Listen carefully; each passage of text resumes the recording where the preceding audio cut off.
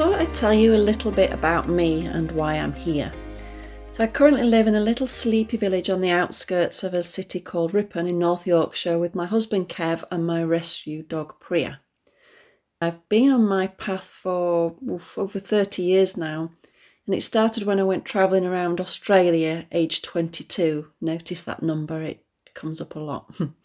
I was introduced to herbal teas, and I know it sounds so silly, but that really was a step into the unknown for me at that point. And then I went on to learn a little bit about yoga and naturopathy, which really fascinated me.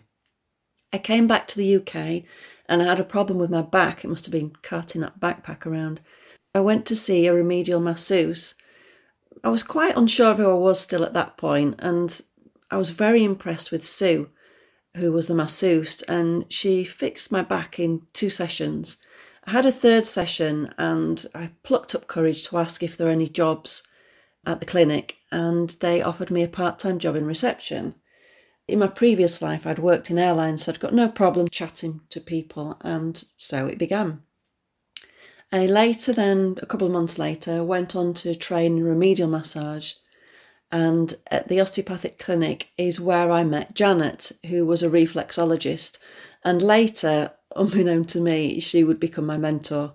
We'd jabber in between clients, and honestly, she had the most wicked sense of humour. I miss her so much. I thought, well, do you know what? I'm going to book a session and see what this is all about. So within about 5 or 10 minutes, she told me all about myself, things that I'd never told anyone, and to be honest, I was flabbergasted. She told me in 10 years' time I would be like her, which I didn't know what that meant at the time, but I am and I was. I went on then to train in reflexology because I was so blown away by it and her, and also aromatherapy and lots of massage modalities, kinesiology, phytotherapy, iridology. I became a yoga and a meditation teacher, and basically I became an ologist. I couldn't stop studying and taking in all this information, and Janet was giving me books left, right and centre to read, and I was just loving it. So in 1999, I began teaching aromatherapy, massage modalities and reflexology at Bradford College, and later went on to become their course tutor on a complementary therapist degree as well as an examiner. After about 6 years there, we moved to Spain for 10 years, where I regularly taught yoga classes, weekly yoga classes, spiritual development groups, and I ran yoga holidays as well, which was hard work, but it was good fun. Amongst all of this, I've been travelling to India for over 22 years. We went on our honeymoon, and this is like our spiritual home, and I could dedicate a whole podcast to that. But we started, like I say, with our honeymoon. Then I went on my spiritual quest looking for a guru. I'll tell you about that sometime.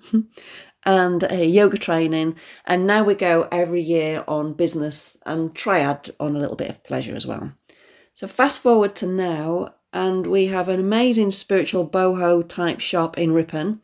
We sell lots of things from crystals and incense, essential oils, gemstone jewellery, which we have made for us, Indian textiles, which we import, and lots of other spiritual tools, as well as our own range of clothing made from upcycled saris, all designed by us. Well, Kev, but we don't give him that. I'm just the tailor's dummy. I just go along for the ride, to be honest.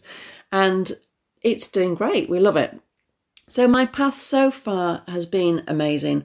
I've learned so much along the way, and I've probably forgotten as much as I've learned, but I really do love every minute of it.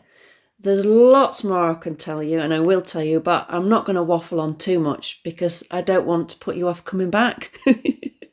Anyway, thank you for joining me. It really means the world to me, and I look forward to chatting to you soon. Bye.